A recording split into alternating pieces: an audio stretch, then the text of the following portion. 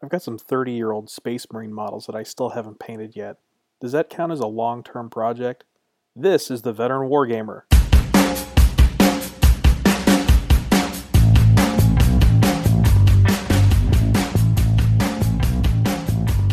This is the Veteran Wargamer. I'm your host, Jay Arnold.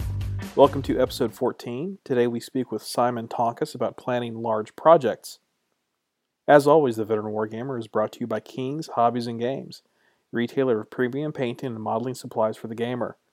This now includes special artisan service miniatures, 3D printed models. In particular, Tim has been going crazy with ultra-modern vehicles and infantry. On the infantry front, Tim is running a pre-order for the Norwegian Hunter Team, an all-female special operations unit. The promotion runs through April 20th, so that's only 2 weeks from the time this episode goes live. Check out Tim's video on the Hunter Team for details on how to order. The link is in the show notes. Check out the many other models available in a variety of sizes from 10 to 54mm at kingshobbiesandgames.com. That's kingshobbiesandgames.com. After the break, my discussion with Simon.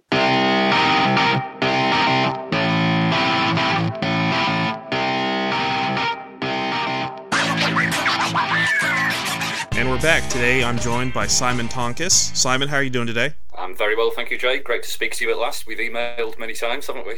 Oh, yes, certainly. Good to speak. Yes. To say that the project we're going to discuss today is inspiring is an understatement. Well, thank you for that.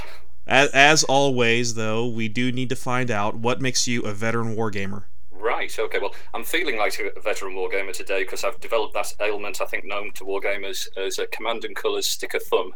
Because because last week I just bought Command and Colours Napoleonics and I've been sticking stickers on for days and it feels like there's no end to it. So certainly maybe something you should do when you're a younger man. Well... But, so to go through my normal thing, you are going to score on the bingo. I will mention Airfix, but I probably didn't really wargame with Airfix figures. I started off playing toy soldiers with them, like a lot of people of a certain age did.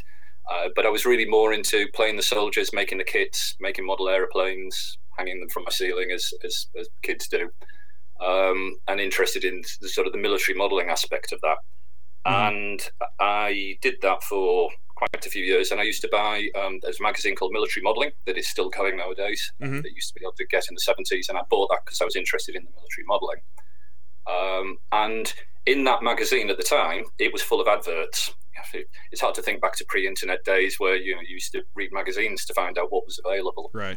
And the adverts in that were, yes, for military modelling things, but also quite a lot of wargaming companies were advertising in Military Modelling magazine, which first made me aware that there was such a thing other than Airfix that made toy soldiers that you could play with.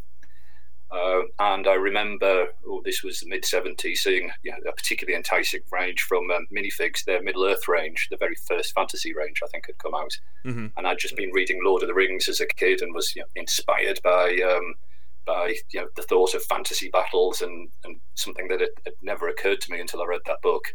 And then seeing this list of figures, and you could get dwarves and Gondor knights and Rohan riders, and it was unimaginable that this was possibly out there. Right. Although I couldn't really afford them because I think they were 5 pence a figure or something like that. Oh, wow. So that was, no way could I afford that. Exorbitant. Yeah, indeed. And probably, luckily, they didn't show pictures of them either. The figures are of a very certain age, and they were the sort of detail that you would associate with war games figures now. But it made me aware that there was another world about wargaming, and I started to realise, there's other wargaming companies, and occasionally Military Modelling would have an article about wargaming. And I started to think, this is something I'm interested in. And I went down to my local public library, which, just as an aside, libraries seem to have gone through a golden age that perhaps they're not in now. I don't know whether it's the same in the States, but in the 70s, I was brought up in sort of a mid-sized town and living in a suburb of a mid-sized town. I just went to the little local community library, spoke to the librarian, wasn't really sure what I was interested in. She said, it sounds like you're interested in wargaming. We've got a section on it. And when there's sort of 15 books about wargaming in this little sort of community library, and there was the Peter Young one and the Charles Grant things and Don Featherston's Airborne Operations and a great book about board gaming that was everything from Monopoly through to Third Reich. Right. It was a whole world became suddenly aware of, and they had one book that was particularly inspiring to me. It wasn't really a wargaming book, called, I'm just looking at it here, Battles of the American Revolution by Kurt Johnson. Okay. And it was really a coffee table book that was about the main battles in the Revolution. But it was illustrated with the old Peter Gilder Hinchliffe figures for each of the battles with a stage set up there. So nothing else about wargaming in the book, but the figures just look beautiful. And I bought another copy in the last few years just to remind me of how inspirational that was. And then the other book they had was a book called Practical Wargaming by Charlie Wesencraft. Mm-hmm. That's one of the sort of the classics. And it's a fantastic little book with rules from ancients all the way through to Franco-Prussian War. And I bought a copy last year at Salute just to remind me of it. And just looking through the rules, they're not, they haven't dated in the way that some rules of that period had. He uses element-based basing, and he's got decent morale rules, and he's got campaign rules, really, really quite forward-thinking. And that inspired me to be, right, I can see what wargaming is. I can maybe get some armies. I settled down. Well, I couldn't make my mind up. I thought I might do something about the American War of Independence. Mm-hmm. And there was a local model shop that sold a few metal figures, as they did in those days. And they had some Hinchliffe American War of Independence figures. And I bought two British, I thought they were Grenadiers, probably Fusiliers. Yeah. And I bought two figures. I'd saved up. My grandparents took me down. And I bought two of them. And I remembered now saying to the man behind the counter, and I'll need some red paint. And in the way that fairly condescending model shop owners did in the 1970s, he goes, "You don't want red paint, you want British Scarlet," he said. Slammed a pot of Humbrol Scarlet down on, which I had to buy. But it's some years later, when I was doing my American War of Independence project, reading up on it, I realised that actually the line infantry at that time didn't wear British Scarlet. They wore sort of madder red and not scarlet. It's the officers that wore scarlet. So I have this little thing goes in my mind. One day I'll run into him again and say, "Can you remember 40 years ago when you humiliated a 10-year-old boy?" Because I was that boy, and I was right. I did need red. So if he's listening, just thought I'd remind you of that. So, but I actually settled on Ancients, and I got a fantastic Christmas present one year. We were lucky enough to live quite close to a company called Greenwood and Ball, who made the Garrison 25mm figures. Okay. And my parents bought me a small Greek and Persian army to play with, and my dad made me a war games board because he'd flicked through the books and got an idea. And there's a man in the street who used to repair snooker tables, so he'd got cast off green bays and stuff to put on the tables, and it was and that got me started. That was fantastic, and I played with them for quite a few years. None of them fully painted, I must admit, and I've still got some in my games room, and that got me into, right, I want to find more out about it. And I went to there was a local war games club, a very good one, and I went down there and discovered new sorts of games. So World War II initially, and I bought some 1/72 World War II, like we all do, and we played some games of that. But the guy who was running that, he was very good, a nice guy, very talented, beautiful army. But the scenario was always, he was the Germans, you were attacking with 3 Shermans, and he had 2 Tigers and a Panther and a Pak 43 all hidden in the village, and the result only ever went one way. Oh yeah. So yeah. I think I've played against that guy myself. Yeah, and although he was lovely and I enjoyed it, I was starting to think, yeah, there's probably more to gaming than this. A lot of people played WRG 5th and then 6th edition at that club, and I played quite a bit of that. I bought a Macedonian army in 25mm, and really, actually, people don't talk about WRG in a sort of bit of a pejorative way now. Pejorative way, I mean. It's old-fashioned, and it is, but it was quite enjoyable. A lot of people got a lot of enjoyment out of the old WRG rules, and they're of their time, but we played an awful lot of it, and but I started to get more and more at that time seduced into role playing. So there's a few people starting to do role playing, and so D&D and Traveller, RuneQuest, all the standards of that time, right? And that started to take up more and more of my time, and then started university and sort of got distracted into other things.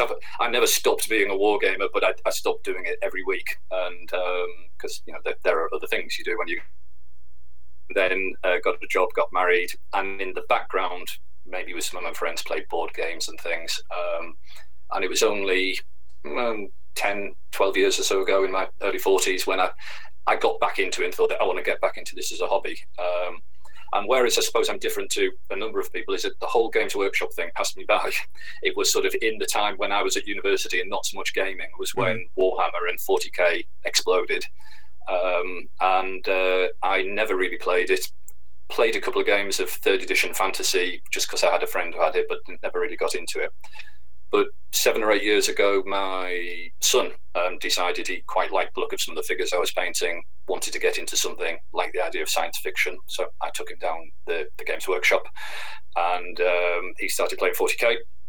And I bought a 40k Necron army just to play against my son, and realised that I actually really enjoy that game.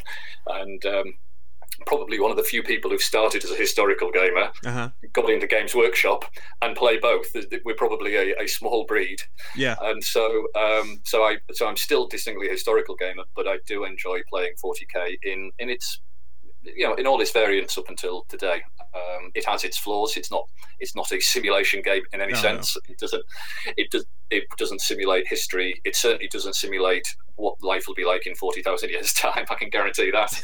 and it doesn't even very well simulate the books that they write, because things happen in a different way. But as a game, it's a good challenge, and it's got a very rich background, and there's some fantastic people are into it as well. You tend to think about the bad things, perhaps, about Games Workshop players, about competitive players, and that sort of thing. I very rarely see that. I see people who just love their hobby, and I was fortunate enough until a couple of weeks ago to work opposite Warhammer World, and so could quite often pop in and see some of the hobby stuff that people are doing in there. Right. And it's I really enjoy it, but I wouldn't stop being a historical gamer either.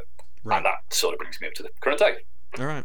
Well, I do have to just mention, as an aside, your proximity to Warhammer World has worked to my favor, because you were gracious enough to pick up a copy of the Warhammer 40,000 Rogue Trader reprint and send to me for a small fee. But it's I might do, actually I'll probably do a review of that book on the show on my next episode.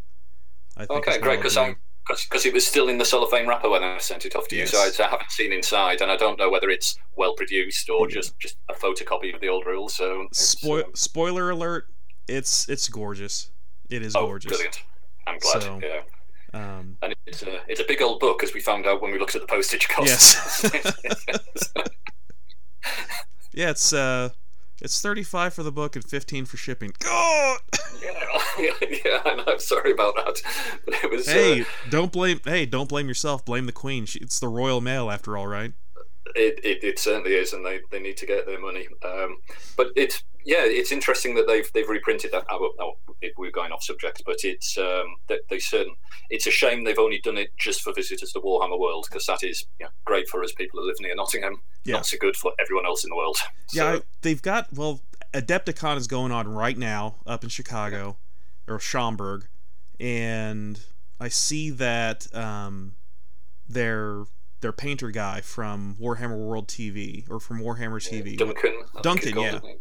He's there, so I got to think that they've got an official presence there, and I got to think that they're selling copies there.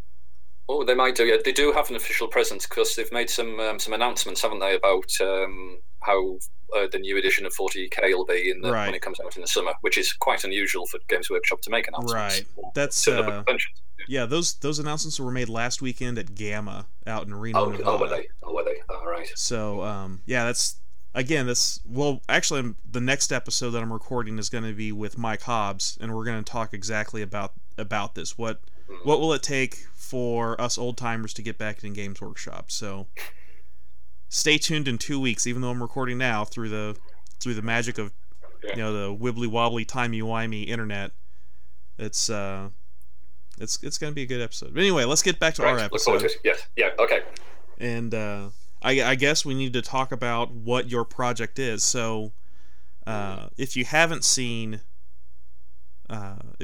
Simon's project, do you have a name for the project, or is it just Mortoon, or? It's the Legion. I apologize for my French pronunciation. The Legion du Mortoon. So okay. It's the name of the army. Yeah. So. Okay, and that's spelled Mortun, and I'll have a link to Simon's blog on the show notes. But just as an observer, initial reaction to it is it's GW Forge World Death Korps of Krieg figures painted like World War I French, and that's it. That's it in a nutshell. Yeah. But there's much more to it than that, and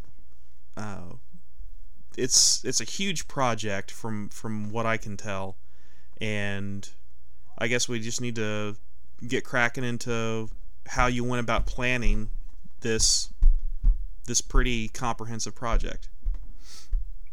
Okay, yeah. Well, I think and the idea of doing this was I'd always been a fan of First World War French uniforms. Mm-hmm. Just from the days when I bought the Airfix figures and thought, oh yeah, blue uniforms in the trenches, that's a bit strange, and I love that idea. I've always liked, since I saw them, the Games Workshop Death Korps figures, which are Imperial Guardsmen, but done in a sort of with a First World War motif. So they gas masks and trench coats and things, and I've always quite liked to paint them. And these have been ideas that have been buzzing around, but it never formulated into a project. What started me on this was about a year and a half ago, I bought an airbrush, and I got did a short course in how to do airbrushing, and I was trying to think, well, what am I going to do with this airbrush? And vehicle-based projects seemed to be the thing to do. And I'd relatively recently been on a visit to the British Tank Museum at Bovington and seen some of the French First World War camouflage schemes on tanks, and thought, oh, they're amazing. I'd quite like to teach myself to airbrush sort of these complex camouflage patterns. And I thought, well, let's put these together. I like French infantry uniforms. I like the Death Korps figures. I like the French camouflage patterns, and I want to spray paint tanks. This will be what I want to do on a project. I therefore took the Games Workshop Death Korps idea, which is quite Germanic, quite sort of German First World War, and just tried to think about how I would make that more French. And I think if we may be talking a bit more generically about planning projects, just dwelling on which of my projects have been successful and which less so, and looking at some of my friends' projects of the same. The first bit about thinking about project, about what you're going to enjoy about that project is the most important bit, because if you're not enjoying doing the project, you're going to go off and do something else. Right. And wargaming projects are not like work projects where you're building a building or delivering some software. It's not just about finishing. Often the journey is the bit that's the fun bit. Mm-hmm. And it could be that you only do a project because you want to play a game, and therefore you should structure your project around getting some playable figures on the table very quickly. Or it could be that the thing you get out of a project is painting. For me, this was a painting project, so I've deliberately put things in that allow me to experiment and do stuff with my painting that is a learning curve for me. For other people, it might be they want to do the historical research, and therefore you should plan a lot of historical research because that's what floats your boat. Right. So I think that bit at the start of a project is, why will I enjoy this project, and making sure I organise it to do the things that I enjoy. Because if you just buy some figures because you're at a show, because you like the look of them and not quite sure what you're going to do with them, they're just going to sit in the drawer unpainted for 2 years. Yeah. Right. So 2 years. So 2 years? Are you sure? Yeah, I can assure you, I have perhaps, plenty of figures here. Not quite in arm's reach. Well, actually, yeah, in arm's reach, I've got some figures that have. Oh boy, they're well past their sell-by date. If you're saying 2 years. Well, yeah. And the wonderful thing about this hobby is there are so many different ways to enjoy it. It's not just, it's called wargaming. It's not really just about gaming. It's about, it could be about research, about painting, about the people you meet, about campaigning, about writing rules. There's so many, doing the terrain. There's so many things you can enjoy about this hobby for your personal ticket. And you can organise a project to emphasise that thing you enjoy, and that's what I love. And I've got different projects that emphasise different things. Some are about the painting, some are about the terrain. I've done some that I just simply want to get some figures on the table quickly. Right. Yeah, and if I might parallel, listeners and readers of the blog will know that I've been working on a long-term project to to basically put a fantasy veneer on Commands and Colors Ancients, and my primary army is Skaven, and I've got some undead also. So I guess kind of in the fiction I'm writing, the Skaven are actually a creation of the undead, but no, I'm basically I want to get to the point where I have a convention-ready game for 8 players. Yeah, and that's the eventual goal. That's what I'm going for. And you're right. I need to paint with Skaven a lot of figures quickly. So like you, I've got an airbrush, and right now the only thing I'm doing with it is priming figures. But it's it's a good way to learn how to do that sort of thing. And before too long, I hope to be airbrushing the mat that I use for it. So and so you'll be structuring that project. You won't be painting 5 layers of paint and shading detail on every Skaven because you've got a deadline. So you're structuring a project around, I'm going to use the techniques that'll get me to that deadline. Yep. Because the big thing for you is you're going to have 8 players playing a fantastic game, and that's what you're going to really enjoy out of it. I guess is what you're saying. So. Exactly. Now I might spend a little bit more time on the character models, but past that, I describe my painting technique as slapdash anyway. It's kind of a combination of base painting and dry brushing, and it's just a lot of really careful use of the brush, and most colors get a single pass and then a wash, and then you're done. Yeah, but that's perfect for Skaven as well, though, isn't it? It's right. The way they're sculpted and the with all the fur and things, it's going to look great. Yeah. Down and dirty and undead, or you prime them the right color and you hit the right wash with them, and you're just about done. Yeah. Now, unfortunately, I've selected Landsnecks as their opponents, so I don't think there's a quick paint methodology for Landsnecks. No, there's not. But I say Landsnecks because there's going to be quite a few of the GW Empire plastics, but they're very similar, aren't they? Yeah, they're pretty Landsneckedy anyway, so. Yeah. Oh, well, good luck with that. Yeah, it's just something I had in my head. I really like the idea of I'm calling it sub-fantasy because I want it to be a relatively realistic medieval world, but there's magic. And the undead and Skaven are probably about as far as I'm it's taking it into high fantasy with the Skavens for sure, but yeah. And I think the thing you said about you're doing some sort of background to it and some story, that's one of the other things for me that makes some of my successful projects more successful, in that I've personalised it in some way. I'm not just painting 200 French infantrymen for Napoleonics. I've done something about think about why that unit exists, how it's different to the other units, something about it, and that just adds to me. That keeps me involved in the project, stops me getting bored. And if you're doing the background to why your Skaven exist and where the undead created them and all that, I guess it's having a similar effect. So. Yeah, and I think that's probably part of the reason why you see so many elite units in players' collections. That's why every other player out there has some form of airborne if they're doing World War II. Yeah. Or as much as I despise them, and I'll never, well, I shouldn't say never, I will most likely never have an SS unit.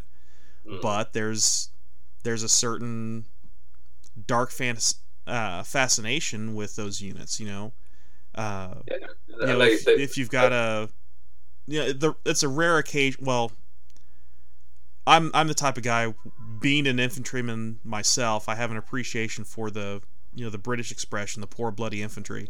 And so my World War II forces are just, for lack of a better term, just straight standard infantry units. They're not guards units. They're not NKVD units. They're not SS. They're not Fallschirmjäger. It's just units from a standard infantry regiment of the Soviets and a standard infantry regiment of the Germans. They're not even mechanized. So So even within the standard units, this is a bit about what I've been doing on my 40k project. You can differentiate them a bit in if that's what you're wanting to do in your project. So, for example, I've done some standard infantry units which are in the armored personnel, the Chimera armored personnel carriers that they have in 40k, and I've done in planning it. I planned how would each one of those, because I've got 3 standard PCs and 3 units. Why are they all a bit different?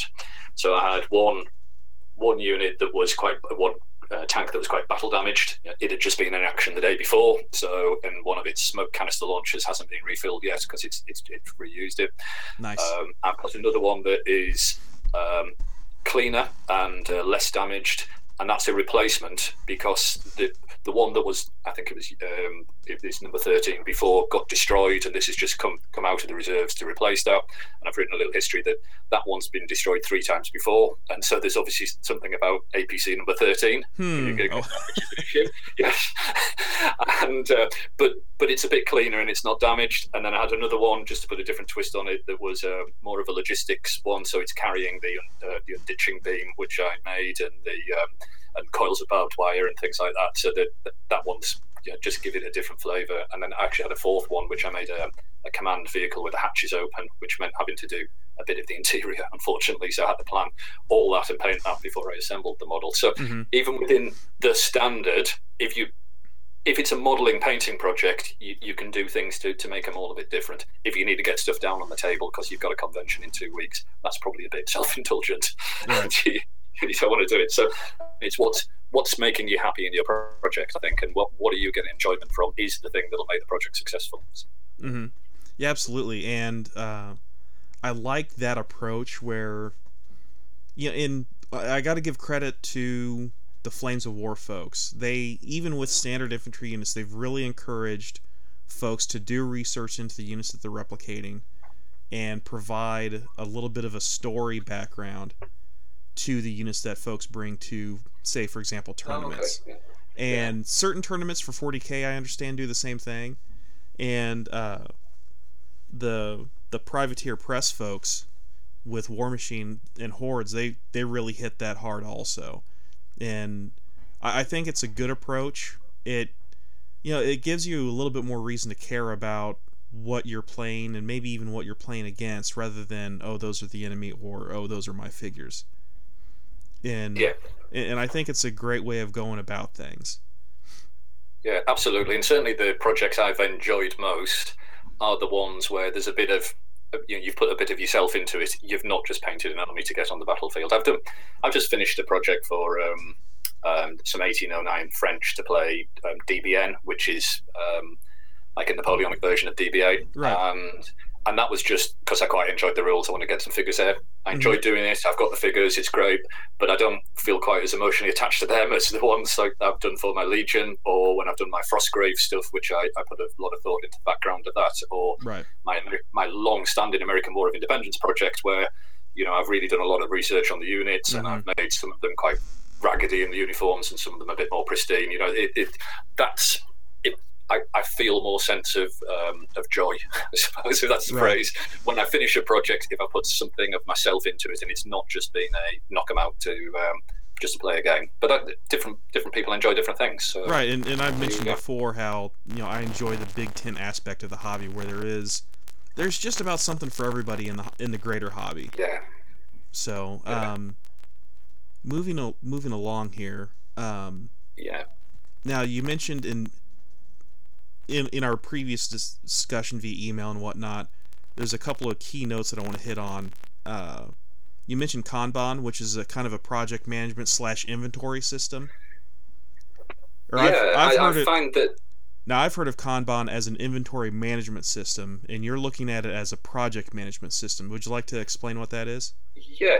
So Kanban, spelled with a K. Kanban is I think it's a Japanese word that means literally bulletin board or something like that. And I think it came, as you say, from logistics and warehouse management that Toyota or one of the Japanese innovators used in order to keep things moving along. So that's very dull, isn't it? How does that apply to wargaming? Well, when it's implemented on a board, it's sort of, imagine a board with some columns drawn on, and you stick post-it notes on. And the columns are phases of what you're doing. So let's try and work it to wargaming. If you picked it very simply, phases of project, buy figures, prep figures, paint figures, base figures, and then you can play. Right. So that might be the stages that you go through for each unit. And you would put a post-it note on the board for each unit.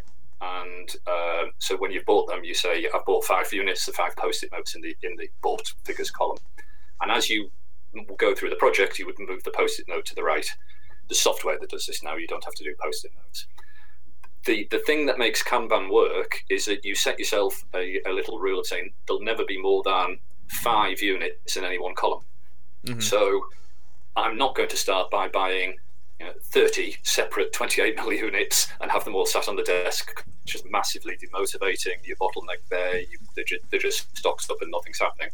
So you would say, if you've set limits out, buy 5, I'll start prepping 2 or 3, right? So they move into the prep column. I could now buy some more, or I could prep some more. I could move some along the board into the painting column and so on. Where this helps is that when you've got quite a few projects and units on the go, and it only takes 5 minutes to type it into some of the free software here, is that when you come to sit at your desk and you've got 2 hours to work on what am I going to do, you can look at the columns and say, which one of these am I going to work on? Do I fancy varnishing tonight? Right, I can do some varnishing. Do I want to assemble some plastic figures? I can do that. And you can see how that's moving one of your projects along. So if you've got 2 or 3 projects, you can do something that's contributing to keep it moving from the left to the right-hand side, and you're not just going to go and buy more figures that build up a queue somewhere of unpainted figures, or you're going to paint a load of figures, but then realizing you don't have enough time to varnish them all. Am I explaining this right? Yeah. So there's a free bit of software, online software I use called, I think it's called Kanban Flow. I've put the link in the show notes. And as a way of just listing down the things you're doing and the stage they're at, it's quite motivational to start moving things towards the right. And when they get to the end, they're finished and they go into the finished queue. But it also makes sure that you don't start doing too much in any one area, that you can just pick, today I fancy making plastic models, so I'll pick the stuff off the prepping side and I'll do that. And you can make it as detailed or as simple as you want. Right.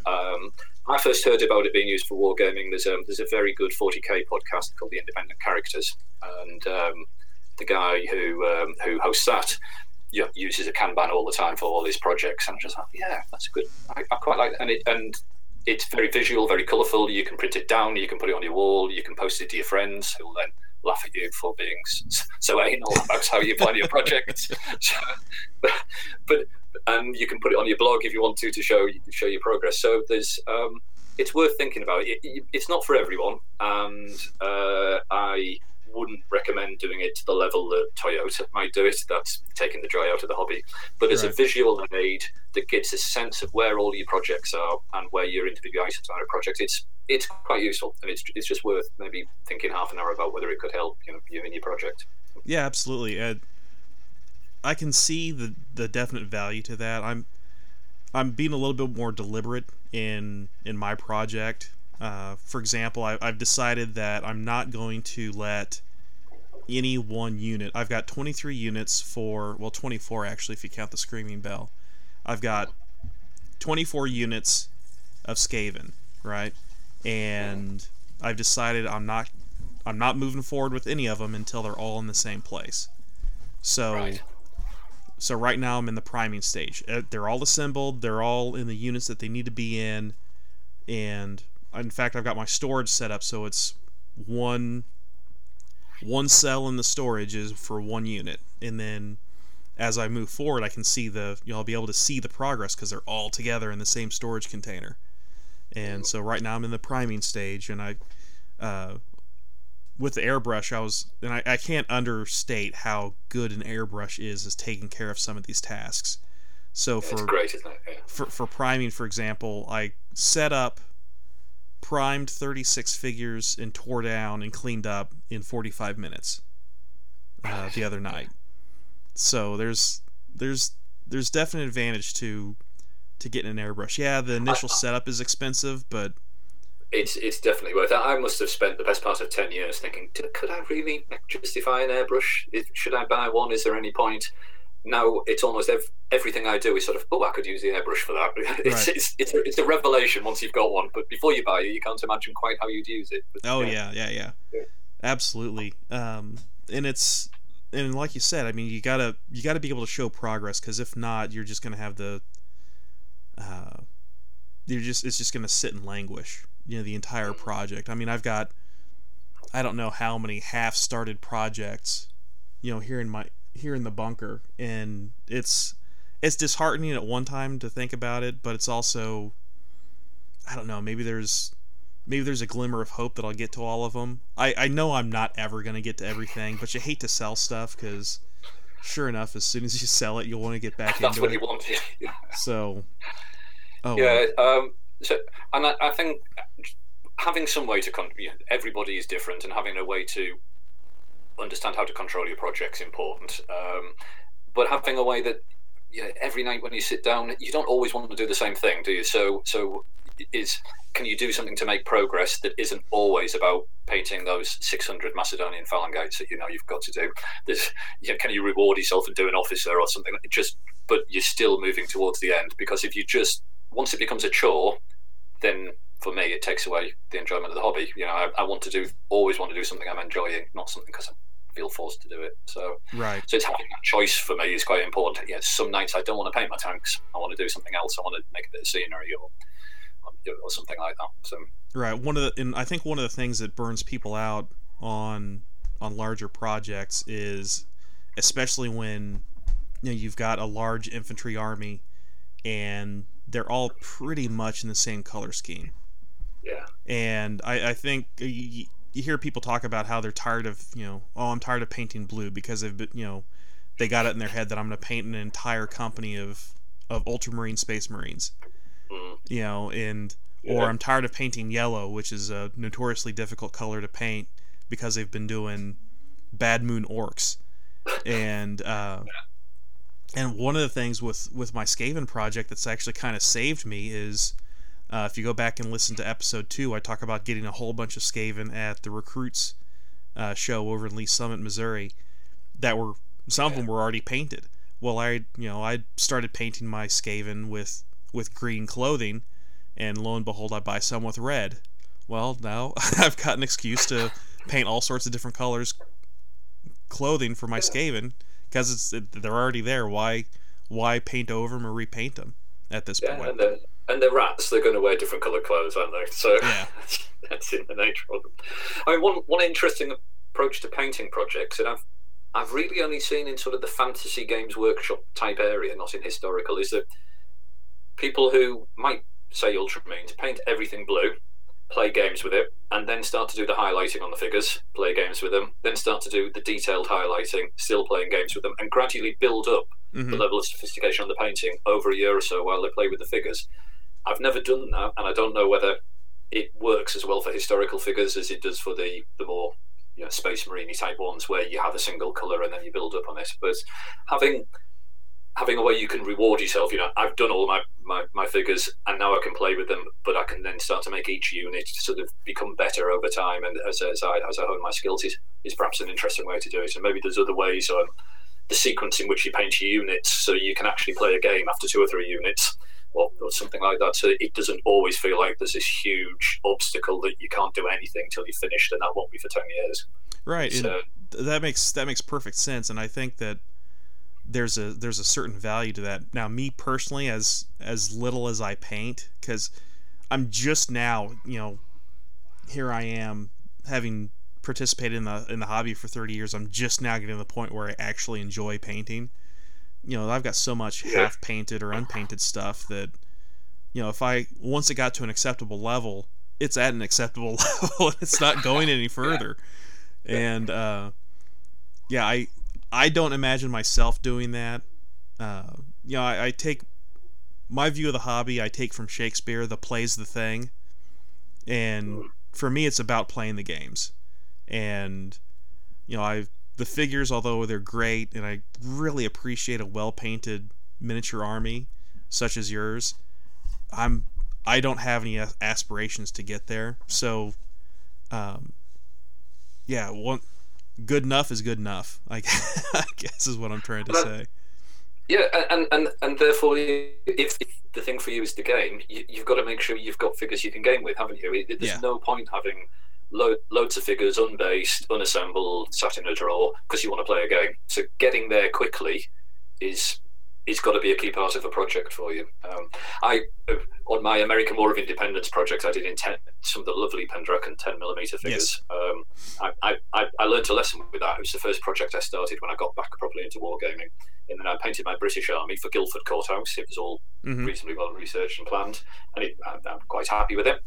And then I realised, as I finished my last British unit, I hadn't painted a single American unit, so I could play a game. So I had all these British Army. I couldn't play a game until I played at least 10 American units. Whereas if I thought through it, I would have painted one British, one American, one British, one American, and then I could at least played a sharp practice level game or something like that. So, and I still haven't finished that project yet because I'm still looking at hundreds of militia that I still have to finish. That's all right. So, if you're doing Guildford Courthouse, the militia won't be on the board very long anyway. Well, no, but how many different shades of brown do you have to find when painting those coats? In 10, not many. In 10, I'd probably do 3 or maybe 4 for a really special guy that happens to just look like a certain American-born but Australian-raised actor. Yes, well, that's not my favourite film, but but that project's that's going to morph now, that one, so I haven't quite finished it, into a terrain project, because I quite fancy doing terrain boards that are actually like the battlefield. Okay. And you see quite a few beautiful Guildford Courthouse setups where they look like a walk in a country park in midsummer, whereas in fact it was in the weather. Was it February, March? I'm trying to remember when it was, and it wasn't in midsummer. The trees won't have been all in fine green. The grass won't have been going up there. It would have been quite muddy and quite horrible. Mm-hmm. And I quite fancy properly researching what type of trees it would have had, what the terrain would have looked like, and doing the battlefield looking reasonably realistic. So that's one for a future year, I think, and that'll be again a different sort of objective in the project. So absolutely. Well, getting back to the Mortoon project specifically, how far did you decide to go with prototype schemes for the tanks and for the figures, and how far, or coming from the other side, how far did you go with extrapolation or even your own invention completely? Right, it's quite strongly grounded in real French World War I uniforms. It's got to be adapted a bit because the figures aren't real French figures. But I took a decision that I want this strong historical theme to come through what's effectively a fantasy science fiction army.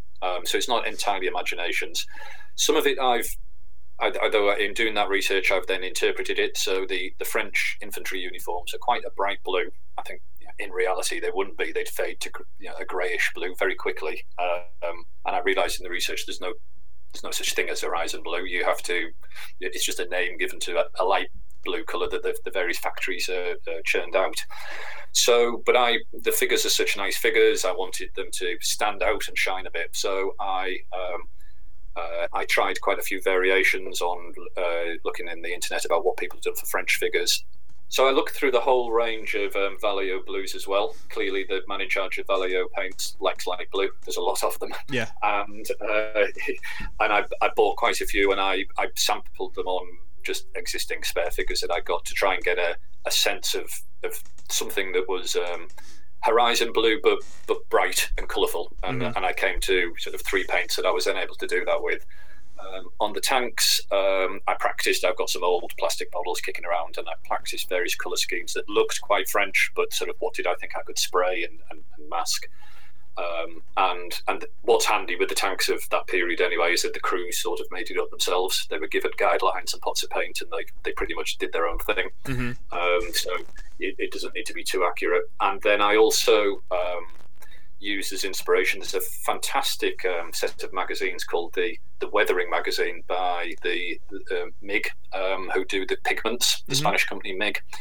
And amazingly, there's a magazine about weathering. I didn't think there was such a thing. And they did a supplement for the Great War, and there's lots of ideas from that. So I picked one of my schemes was actually a German scheme applied to a captured British tank, but looked quite French, and I've applied that to my armoured personnel carriers to do that. So a combination of history, but what I thought would bring the figures to life. It's not complete imaginations. It's not like the stuff that Henry Hyde does, where he plans whole armies right from scratch with the whole colour scheme done completely from scratch. But this is because I've got a fantasy army or science fiction army, and I want to bring a historical theme to it. So I very much wanted to ground it in history. And I'd spent quite some time working that out. Similarly with my cavalry, because they have some amazing cavalry figures where the horses in gas masks and all sorts of things. I wanted to make them feel like the French 1914 pattern, which was virtually Napoleonic. I could have done them in the light blue, but it would have just looked like an infantryman on a horse. Right. And I quite like the idea of the ridiculous idea of a Napoleonic cavalry running through trenches. So I've deliberately done them in the dark blue coats, and I found some on the internet some colorized photographs from 1914, which are probably inaccurate colors, but with very shiny cuirasses and helmets, and it just looks so impressive, but wrong to have in a war of that period. So I used some very shiny paints to give that polished cuirass sort of parade ground idea. Of course, that you wouldn't do that on a battlefield, but it's fitting into the aesthetic I want. Yeah, well, to be fair, there's a lot of things in 40K that you wouldn't do on a battlefield. I've got almost all of them. But hey, let's charge into that machine gun nest with absolutely no concept of suppression. Yeah. And while we're doing it, take the helmet off my power armor, because I don't like wearing that. Yeah. Talking about the shiny paint, I must recommend, by the way, it's the Vallejo metal color. Okay. Not in the Vallejo M range, but it's called metal color. It's designed for airbrushing, though. They are the best metallics I've experienced, both for brush painting and airbrushing. Such thick pigment, but such fine paints. So they really cover well and give it a fantastic shine. And they must have about 20 different metallic colors in the range. Definitely recommend them. Wow. Okay. So yes, I did a fair amount of research, but then tried to think how I would bring that theme through the science fiction side of it. And I've done some other, not so much the paint scheme, but the uniform, some things by Tank Commander. The Games Workshop model is a bit Prussian, Russian type feeling, so I've actually made a kepi hat for him rather than the peaked hat the Games Workshop did, which was a bit of a challenge for my sculpting skills, but it looks more like a French commander now, just to add that sort of touch to it as well. And then I'm trying to think about how I could just bring this subtlety of the Frenchness through without it being blatant. So I haven't put a French flag on things, because it's not a French unit, right? But it's how you just get that sense of the theme that will come through the army. Yeah, and taking a look at that vehicle commander, it really ties. I think it really ties the project together with the kepi that you sculpted for it. And I gotta say, if you ever want to expand the unit, you might think about doing, I guess that wouldn't be Foreign Legion necessarily, but guys with kepi blancs.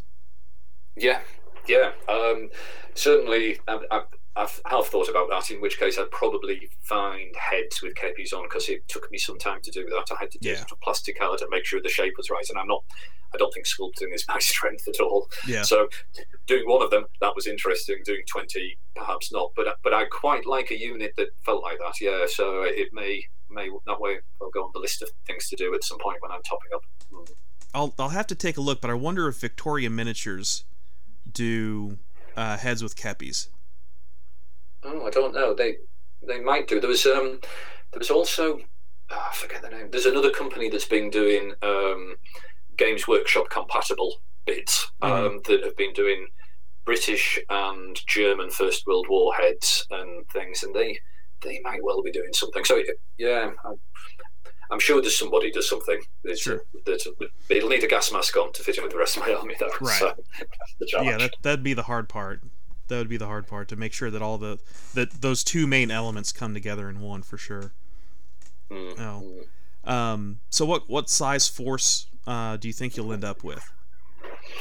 So I've not set a limit on this. I've aimed at being able to get a playable force fairly soon, and so Games Workshop terms, that tends to be about 1,500 points, and I'll be about there when I've finished. I've got 4 tanks, 4 armored personnel carriers, and all the various artillery. That'll be about there. But I like to get projects now to a initially completed stage, and then what I call a top-up phase, which is I can then just add things that take my interest when I want to. And so the project sort of never finishes, but I've got a point at which it's a very usable army. And I think I'll be at that point in the next couple of months. But what I am building up to, and I haven't declared on the blog yet, is I want to do what's called a Baneblade, which is a huge tank that Games Workshop make. It's quite expensive, I think £100 or more to buy this massive model. It's basically a battleship with tracks. So this has all been building up to feeling confident enough in my skills to do that, and I think I'm about getting there. I can do that. And if you're feeling overconfident, Simon, there was a Games Workshop article with templates to make your own Baneblade out of plasticard. Oh, right. That would have been in the early 90s, probably issue around 130 or so, plus or minus 5 issues if memory serves. So I'm not sure I'm at that level of confidence yet. So, yeah, well, it'd be a heck of a lot cheaper than £100. So. well, true, probably. So I haven't yet planned that bit, and I think that'll be almost a project in its own right, because it's a big old model and it's got lots of things to it. And I was thinking it looks like a normal Games Workshop tank, and I was thinking, I wonder if there's stuff about, if I researched sort of the fortress architecture from Verdun, the shapes of the turrets and things like that, and see if I could work out how to convert some of the Baneblades so it looks like more like a moving First World War fortress, if you see what I'm saying, rather than a tank. Right. And that might be the bit of that project. So I think that'll be a mini project in its own right. So I'm going to get this to a playable point, and then I think the Baneblade might come later in the year, but not scratch built. Well, think of the opportunities you have to put FT-17 turrets on the sponsons for the heavy bolters. What a brilliant idea! Right, that's going down on my little ideas list then. Or could use in Saint Charmant as the turret. Yeah, in fact, you probably could in scale. It's, yeah. Turrets upon turrets upon turrets. So, yeah, that'd definitely be something for those. Well, some of the. It's obvious that they've taken quite a few design cues from World War I, especially for the Imperial stuff. There's no secret there, and it just makes sense that you would go ahead and push it to the limit in that regard. And I think that one of the great things about this project is you have a definite vision for it, and you can see that vision in spades. One of the things I liked what Games Workshop did with the second edition Imperial Guard figures, the Metalcadians and Valhallans and Catachans and later the Steel Legion, is there's a definite design cue to everything, and they stuck with that for that particular range. The original Metalcadians are, to my view, are very obviously based off of World War II German Fallschirmjägers, and if they're not my favorite sci-fi figures ever, they're in the top 2 or 3. And my single favorite gaming figure of all time is the Metalcadian kneeling plasma gunner. I don't know why I like that figure so much, but I do. And I've got quite a few of those figures. Without exaggeration, I've got a realistic company's worth of them. I've probably got close to 100 of them. And now actually painted is another matter, but that's neither here nor there. But yeah, I'll give Games Workshop one thing, is that throughout their history they've had a really good way of taking a design cue and running with it. They know what they want their stuff to look like, and they stay consistent within that range. Now, follow-on editions of that same product might not have that same design cue, but they definitely know what they want to do. And the Death Korps of Krieg figures are another example of that. And all of the Forge World Imperial Guard stuff that they do to support it, with the siege tanks and the personnel carriers and all that, you definitely get that feeling they know their onions, to borrow a British expression, when it comes to design. Definitely, it's a strength of them, and then I think you can all, as I'm doing, you can always add your own flavour to it or something. If you want sort of an aesthetic vision to an army, you can, if you think that through at the beginning, it could be as simple as a colour scheme. It could be the shape of the helmets or something like that. Something that just brings that whole army together. In a non-historical army, obviously in a historical army, you're going to do it as they really were. But the project I'm going to start simultaneously soon as well is totally different. It's more using, I think you had Howard Whitehouse on a couple of weeks ago. Yeah. He was talking about the 42mm shiny toy soldier company stuff that he uses. So I'm doing something similar. And that aesthetic is going to be all about, it's as if it was using Britain's figures, and the battles are going to be based around the invasion scare stories of the 1890s. So, right. So that's going to be an aesthetic.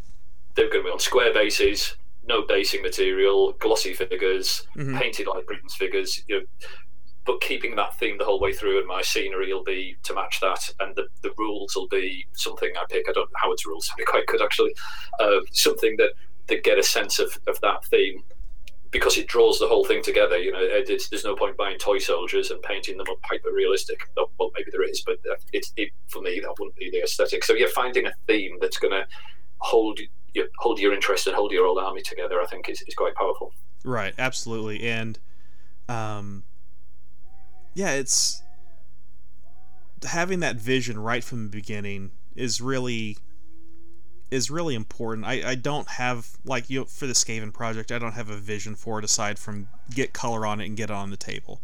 And I guess, for lack of a better term, I guess you could say that might be a vision in itself, especially if you're wanting to have a kind of a motley, bedraggled force like Skaven anyway. So, but I certainly think that if you're gonna do, for lack of a better term, a concept project like yours, really nailing that down and really getting down to the brass tacks of what that design or those designs mean, the core elements of them. And like I said, you follow design cues and you move forward with it. That's so that it's undeniable. Even you could do, even if you're not using even if you weren't using the Death Korps figures, I mean, as long as you kept those color schemes and the thought process behind them, I mean, you could easily apply those same color schemes to an Eldar force, or absolutely, you could or a Tal force, and it would certainly be alien, but you could immediately recognize it as those are inspired by World War I French vehicles and infantry. Yeah, absolutely. There's the great thing about the science fiction fantasy area is you can blend themes like that and get a result that's very identifiable. And I've seen people do Eldar forces where it's not vehicles, it's dragons that they're riding and things, and then that sort of ties it together into everything sort of slightly draconic in the way they do it, but it looks like Eldar and it looks like Dragon Ride. If you put that thought in at the beginning, you can get some really powerful results. When you don't need huge modelling or painting skills, it's just about getting the consistency of there's some cue about the theme in everything you do. Right, and I think that there's definitely value to sitting down and thinking about what it is that you want to achieve with your project, like you said at the beginning of this episode. And that's because it's tough to change midstream. I mean, once you've started, so it's definitely worth. And it's just like anything else in the hobby. The amount of time that you spend preparing for it is going to pay off in the end. So I really appreciate the work that you're putting into it. I really appreciate that you're sharing it with the world through your blog. And I guess we should go ahead and we'll get these in the show notes, but just to make sure, in case folks want to go ahead and tap it out while they're listening, what is your blog address? It's Goat Major, which is one word, goatmajor.org.uk. Okay. Goat Major is my forum name normally when I log in. And that's your Twitter handle as well, @GoatMajor. It is, yes. Much to the annoyance of the Goat Major pub in Cardiff, who I think won that Twitter handle, but I got there first. Well, that's just how it goes, isn't it? Yeah. As long as they don't threaten you, I think you'll be okay, right? But I do get the occasional tweet that says, "I'm having a lovely drink in the @Goat Major." And I reply back saying, "You're not."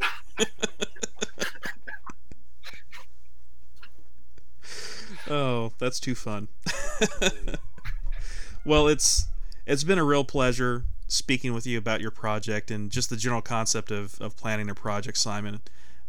Really look forward to seeing what comes of this project once it's done. I really want to see this Baneblade when you get to it. And I've built expectations now, haven't I? I'm going to have to do it now. So. Well, you don't have to. I mean, you can say, "Well, I'm not ready for it," and you've got that cop out that you think that your skills aren't up to snuff yet. So, well, thanks for having me on as well, Jay. I've really enjoyed it. Love listening to the podcast, and thanks again. It's been great to discuss it with you. Like always, folks, if the wargaming you're having isn't fun, you make it fun. That is all. The Veteran Wargamer is copyright J. Arnold 2017. Be sure to leave a review on iTunes. Discussion on the blog at theveteranwargamer.blogspot.com. Music courtesy of bensound.com.